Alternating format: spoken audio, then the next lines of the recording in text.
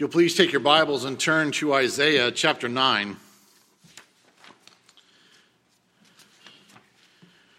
We're continuing our study in this brief passage as we look at the titles that God gives to us for Christ to be born hundreds of years before he actually comes, but he does it with the assurance that this will happen. And so we come this morning to the phrase that probably has the most discussion about it. Some people have the most problem with this part of the phrase where Jesus is called the everlasting Father. And so I want to read verses 6 through 7 this morning for you, and then we'll go to the Lord in prayer.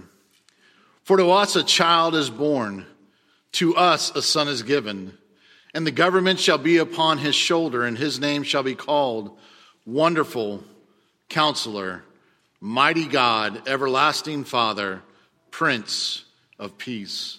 Of the increase of his government and of peace there will be no end, and on the throne of David and over his kingdom to establish it and to uphold it with justice and with righteousness from this time forth and forevermore. And the zeal of the Lord of hosts, he will do this. Let's pray. Heavenly Father, again, as we come to your word, it is your word and it's given to us. And so, Father, we ask that you give us the Holy Spirit, that you would enlighten us with understanding so that we might comprehend. And then, Lord, as we comprehend that we would apply it to our lives, that it might change us so that we look more like the Savior. But then, Lord, send us on the path to go. And as we've already sung, that we would preach the gospel, heal the sick, set captives free, and bring freedom to those who are in prison. For, Father, you are the answer, and the only answer that works for this world. So we pray this in the name of Christ. Amen. Everlasting Father. So it's a phrase that becomes maybe troublesome for many because they look at that and go, well, how is the Son also the Father? And so we're going to unpack that a little bit, but we're going to start by looking at the phrase everlasting. And so as we look at time is something that is confusion for me if you really go and try to study time or you ask the question, what is time? And here's why. This quote was given by St. Augustine. He says, I know what time is until you ask me for a definition about it, and then I can't give it to you.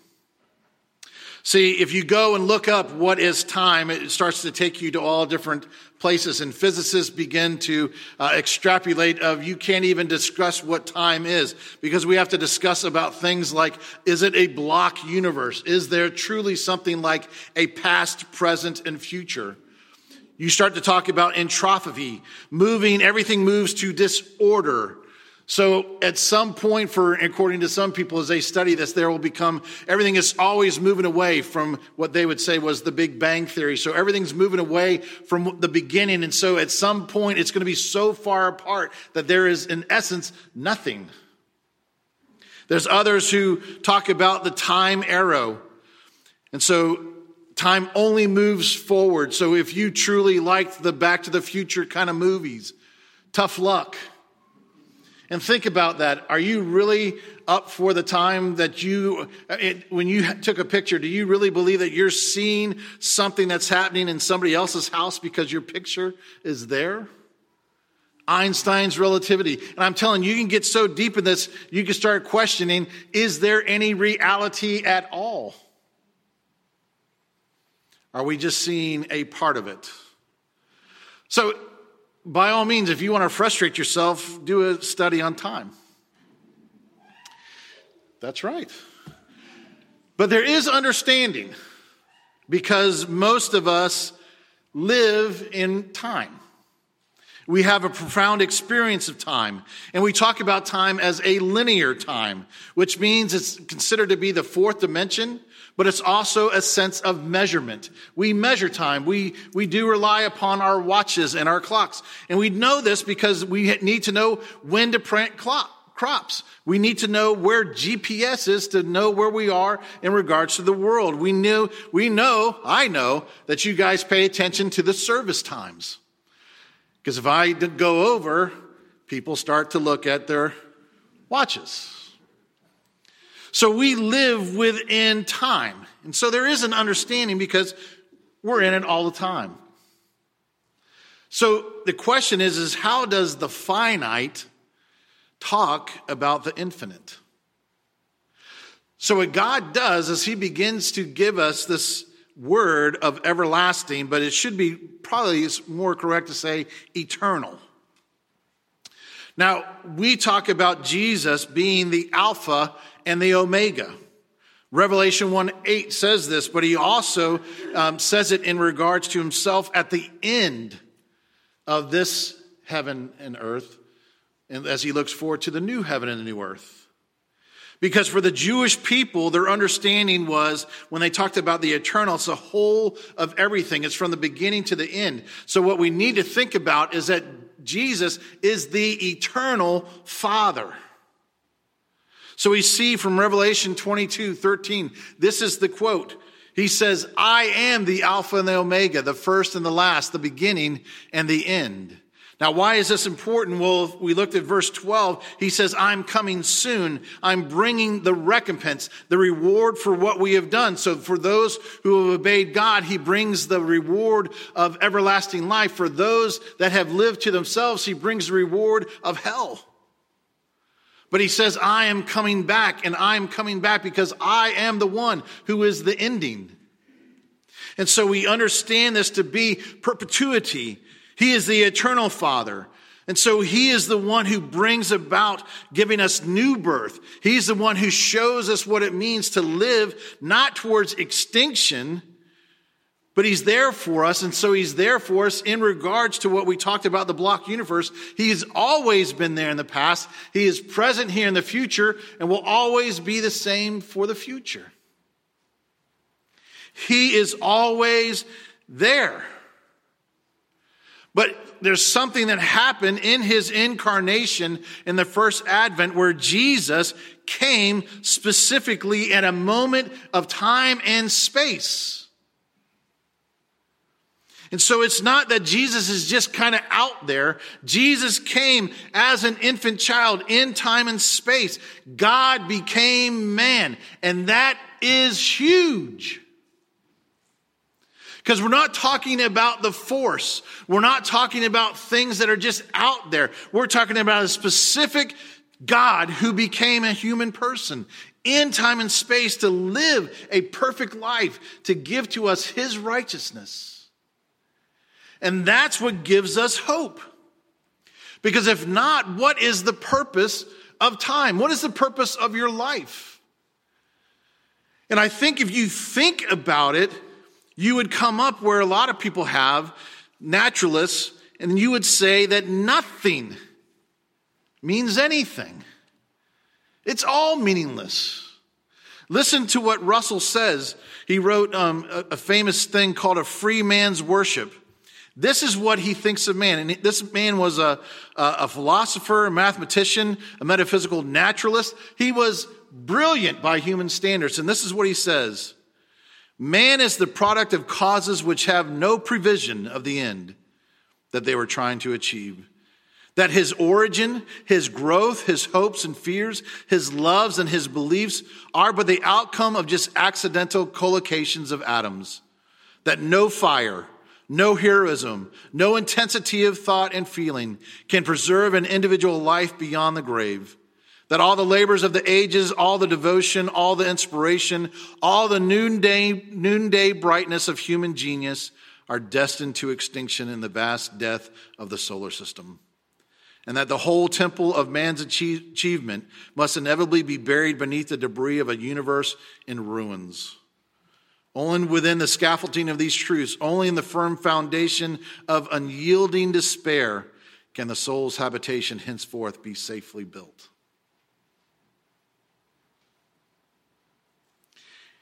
If you do not have Christ, and you take time to think about what is the purpose of life, you will end up here. When he says at the end of his death, there is darkness without, and when I die, there it will be darkness within. There is no splendor, no vastness anywhere, only triviality for a moment, and then nothing. That's why we shouldn't be surprised when people give the statement of, drink, be merry, for tomorrow we die. That's why people live for themselves. That's why they live for the moment. Because they believe the world truly is empty, void, and vain. We understand that. I gave you this example before where where I went over to the Police Athletic League and I was doing a study with the children. And I told them, I said, you can take these pieces of candy right now. These are yours and you see them and you can grab them now or you can wait. And I promise you there is something better if you would just wait till the end of the lesson. Not one waited to the end. Not one. Because for a lot of them, it's better to just simply grab for what you can grab at the moment. It's why I struggle sometimes going to weddings, because I think marriage has become, for a lot of people, as we hear what are supposed to be vows, they've just become good suggestions to one another. People don't understand anymore that when you stand before each other and you promise, not just promise, but you vow with your life. I promise with my whole life, this is what I promise. Today, it's just suggestions. Hey, I'm going to say these words, but I don't really mean them. And by the way, let's go ahead and have a prenuptial agreement so that we can fairly dissolve ourselves, because I know that we're never going to measure up to these promises we just made to each other. That's the world we live in. But as I was doing this study, the words that came to me was found from Sam Wise Gamgee to Mr. Frodo. And it's at the end, and he says, there is some good in this life, Mr. Frodo, and it's worth fighting for. But why is there good? It's because we find hope. And we find hope in the gospel. Bloom in his study said this: in other words, the cosmos created by God gives us hope to make it possible for a Christian to be filled with all joy and peace in believing, and by the power of the Holy Spirit to abound in hope. That comes from Romans 15:13. Listen to this. May the God of hope fill you with all joy and peace in believing, so that by the power of the Holy Spirit you may abound in hope. We have the answer. We have the only answer. We know governments can't fix it. We know that children can't fix it. Education can't fix it. Engineering can't fix it. Education cannot fix it. The only one who can give us hope in life is Jesus Christ alone. He's the only one.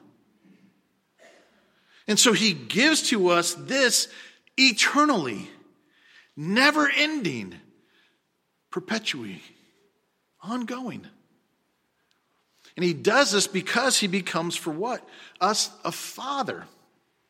Now, let's look at what's not meant by the statement of father. So we're going to look at the Trinity. So there is unity within the Trinity, because there is one God, coexistent, co-eternal. So Jesus and the Holy Spirit are God. Do we understand that? No. Why? Because we're finite.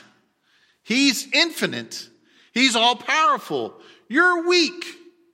He's everlasting. You're only going to be eternal from this time forward.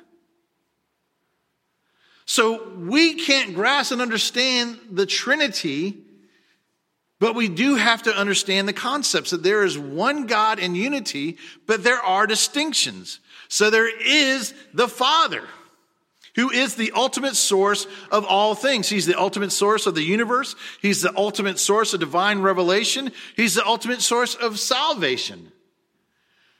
But then Jesus becomes the agent of those. He's the one that is there during the universe. He is there giving divine revelation. He is the one who provides salvation. And then the Holy Spirit is the means by which it applies to us. How do we find ourselves in the midst of creation in the universe? How do we find ourselves understanding divine revelation, the truth that comes from that? How do we have salvation applied to us? It's by the Holy Spirit, and it should create within us this understanding from Romans 11:33 and 34. Oh, the depths of the riches and wisdom and the knowledge of God. How unsearchable are his judgments and how inscrutable his ways. For who has known the mind of the Lord, or who has been his counselor? Where do you go to fix things? You go to the Creator. Where do you go for salvation? You go to the one who can provide life. And so we need to make sure that we don't misconstrue that Jesus is Father in the sense that he's replacing the Father in the Trinity. What he is becoming the Father or the federal head of us. Now, what does that mean? Well, we live in a republic. We are not a democracy. Get this right in your education. We are not a democracy. We are a republic of representation. You don't get to go pick what we vote on. You don't have a vote. And if you believe what's out there, your vote doesn't matter anyways. But we are a republic in the sense that we have representatives. We have representatives for us in regards to government. We have representatives for a country. You have representatives in your family. You have people who speak on your behalf. So for us, we had a first Adam who was in the garden, who was created without sin, but yet had the ability to sin. And what does Adam do? He chooses unwisely and he sins.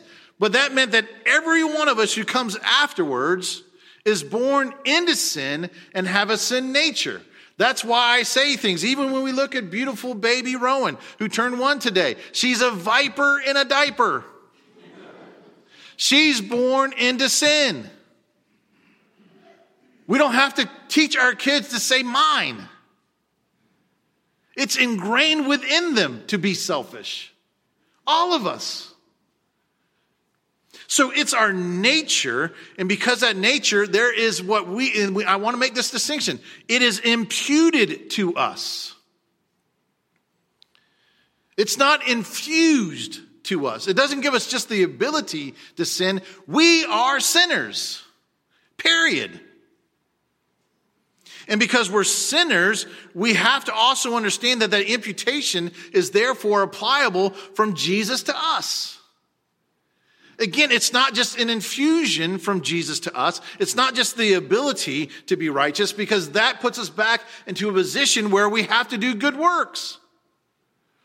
And let me ask you this very specific question. If we have to do good works, how many make it count?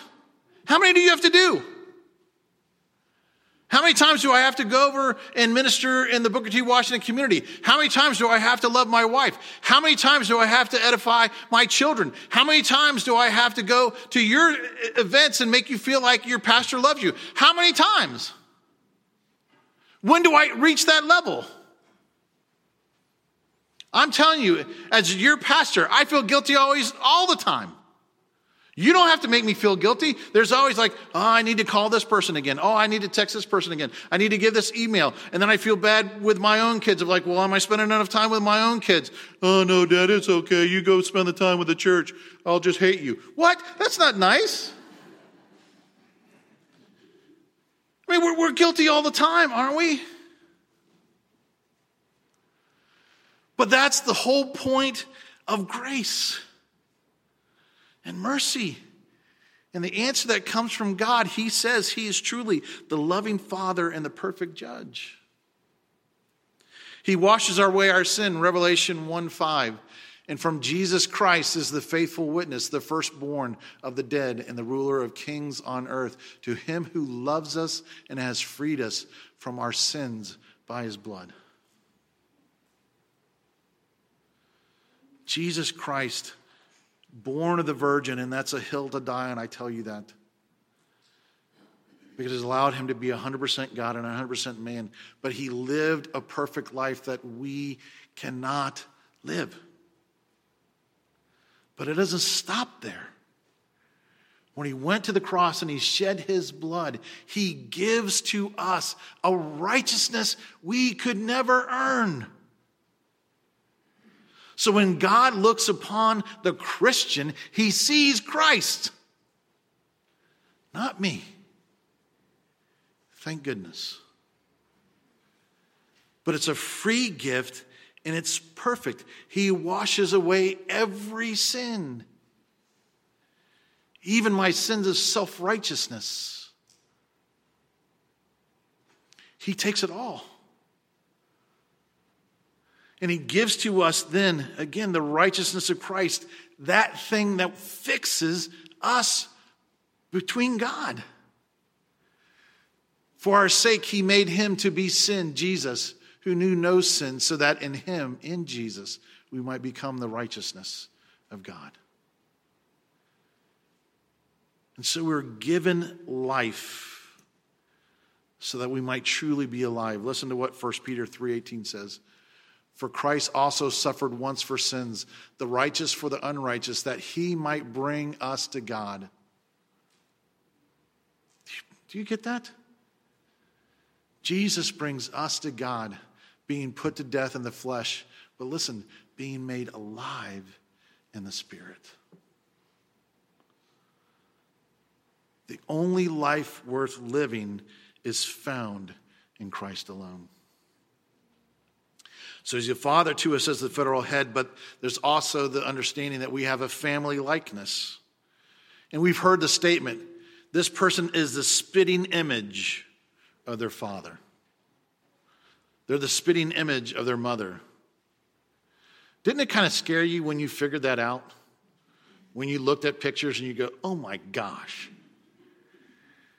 that cannot be me. Or, oh my gosh, I cannot believe I have that trait. It's true in the physical things, but there's also a sense where our character is developed because there's indelible imprints, perceptions, experiences that we go through our family that we have only experienced that puts an imprint on us of how we deal with the world.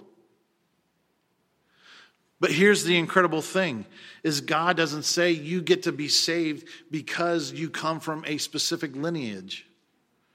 You're not saved because you have this great, you deserve to be saved. He says you're saved because of him, but you then are adopted by him. Now again, most of us have come by natural means, and we have earthly fathers and mothers, whether they're good or bad, whether they've stayed or left, whether they have died or won't die or can't die. But there is something very unique and a very big gift when people are adopted. And I've told you this before, and it's actual laws, even here, even in the United States. You can write off your natural children as much as you want. You can disconnect from them. You can write them out of your will. If you adopt someone, you by law can never, ever have them been taken out of your will. You never lose custody of your adopted children. Never. Now apply that to Christ, who looks at us and says, you are my adopted children. Now, adopted children, depending on when they're adopted, struggle with things. And so we might look at that and kind of go, I don't trust that. But here's the thing. God is talking to us, and he says that he is continually transforming our hearts into the likeness of Christ.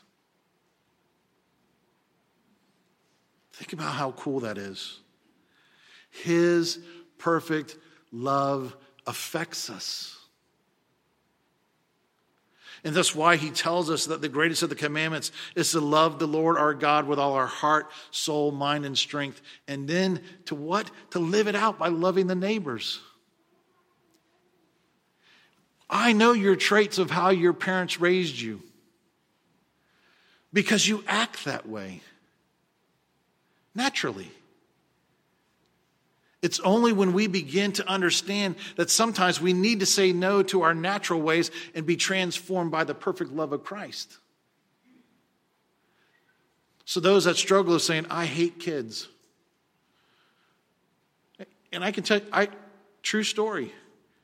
We as staff at Village 7 out in Colorado Springs, because we had 7 staff members and we had multiple Christmas Eve services. And it's even at a church of 1,600 people, it's hard to staff a nursery. So what they tell the staff people who get paid? You've got to work a nursery shift. What? Worked a nursery shift? I got peed on. Peed on by a little kid that I didn't even know.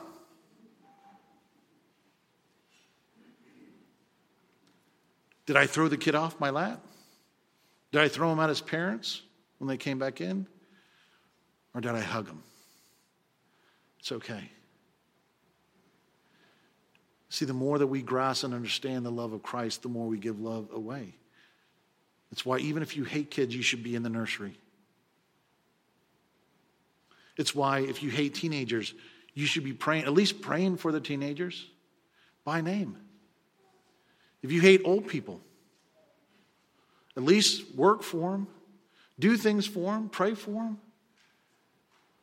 Not because you have to, not because you're trying to earn Christ's love, but you're allowing Christ's love to change who you are. It's part of the family traits. And then the last thing he does is he becomes the king, treats us as children. And I want you to get that. He doesn't treat us as subjects. Remember what they did to the Jews in World War II? I mean, besides just taking them to the camps to put them to death, they tattooed numbers on them. Now, why did they do that? Because they weren't worth a name. You're just a number. And it would be very easy for the king of the universe to look at you and just see you as a number. But he doesn't. He calls you by name. And not only does he call you by name, he knows the numbers of hair on your head. He knows that you are worth more than a sparrow. He knows you intimately and he loves you. And how does he love you? Well, the first thing he does is he cares for us. 1 Peter 5:7 says this: we can cast all our anxieties on Jesus. Why? Because he cares for us. And we see that throughout Scripture. Remember what he tells John, even with his mother as he's on the cross? Mother, here's your son. Son, here's your mother. Take care of my mom. Now, why did he do that? Why didn't he say that about his other brothers? He had other brothers. He had human brothers. He had human sisters. Where were they? They weren't there. The disciple was a believer and he was present. And he stood up and did what Jesus asked. Jesus also in Matthew 9, this is where the paralytic is brought to Jesus. And Jesus calls this paralytic, my son. We know from Mark chapter 5 that the woman reached out and touched Jesus' garment. And how does he respond to her? He calls her daughter. We've read from Psalm 103 that he has a steadfast love. He knows us. He knows our frame. He knows we're made of dust, but he cares for us. He's tender with us. He's a father from everlasting to everlasting. His love never fails. So he cares for you. But he also not only cares for us, but he protects us. Philippians 4:19. And my God will supply every need of yours according to his riches and glory in Christ Jesus. He provides for your needs. He provides for your physical needs. He provides for your rest. He gives you direction. He allows you to escape from temptation. He gives you help when you're hurting. He gives you grace and mercy when you need salvation. He gives you peace. He gives you truth. He protects and provides and cares. And the last thing we looked at is his providing for us. Psalm 18:2. The Lord is my rock and my fortress and my deliverer, my God, my rock in whom I take refuge, my shield and the horn of my salvation, my stronghold. Where do you run? Because he provides protection from physical harm, from Satan, from sin, death, and those who are wicked around you who seek to destroy you. And what are we told to be? To be strong and courageous. Now again, when we look at the world, when we look at our situations, don't we coward some? I can't do this. I'm overwhelmed. And God looks at us through Christ and he says, on your own, that's true. But the one who is in you is greater than the one who is in the world. Now, this might seem like a tongue-in-cheek response. The worst thing that can happen to you, is you can die. And let me tell you a truth. You're going to die anyways. Not one person in here can stop it. All the people you can freeze your head. You can freeze your body. Doesn't help. Doesn't work. But it doesn't matter how rich you are or how poor you are. It doesn't matter whether you think you have the greatest mind or if you had trouble passing second grade. Everything is brought under the understanding that you're going to die. So where do we find our encouragement? Where do we find our hope? Where do we find life? And here's where the application of today's passage should be. I'm going to ask you some very specific questions. How are you using your time? Are you waiting for the best that God has for you, or are you settling for a secondary and momentary pleasure of this world? What are you waiting for? God says, redeem the time that you have because you have hope. But let me ask you another question. Are you feeling like an orphan? Do you feel like no one cares, no one understands? I'm telling you very specifically, your Heavenly Father, who is perfect. And I know some of you have bad examples. Some of you question the statement. But you have a perfect Heavenly Father who will never leave you or forsake you. Never. So trust him and run to him this Advent season. Why? Because we know that he's a loving God and he is transforming us into the likeness of our family every day. Find hope and joy this Advent season. Go find it. But I'm telling you, it would ultimately and always and only lead to Jesus Christ. Amen? Let's pray.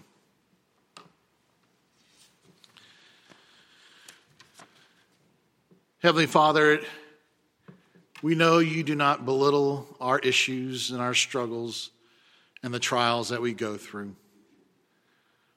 They're not meaningless to you. And we know this because you didn't just wash over them. You don't just number us. But you loved us so much that you gave. You gave your one and only Son. that he would be humbled to become a man here on earth at a specific time in a specific place, to live a perfect life, to die a specific death at a specific time on a specific hill, whose blood paid for our covenant penalty, and he gives to us his righteousness. And Father, he adopts us as his own. And so, Father, may we never belittle that. May we never seek out joy and hope and life in the things of this world. May we always be pointed to the purpose, the sole purpose, that we would glorify God and enjoy him forever. Lord, may this be our prayer, and may we find it and tell it. Tell it this Christmas season, so that all that have lost hope amidst COVID, have lost hope in the government, have lost hope in neighbors, have lost hope in family or jobs, that they would find it in Christ and him alone. For this we pray in the powerful name of your Son and in the power of the Holy Spirit. And all God's people said, amen.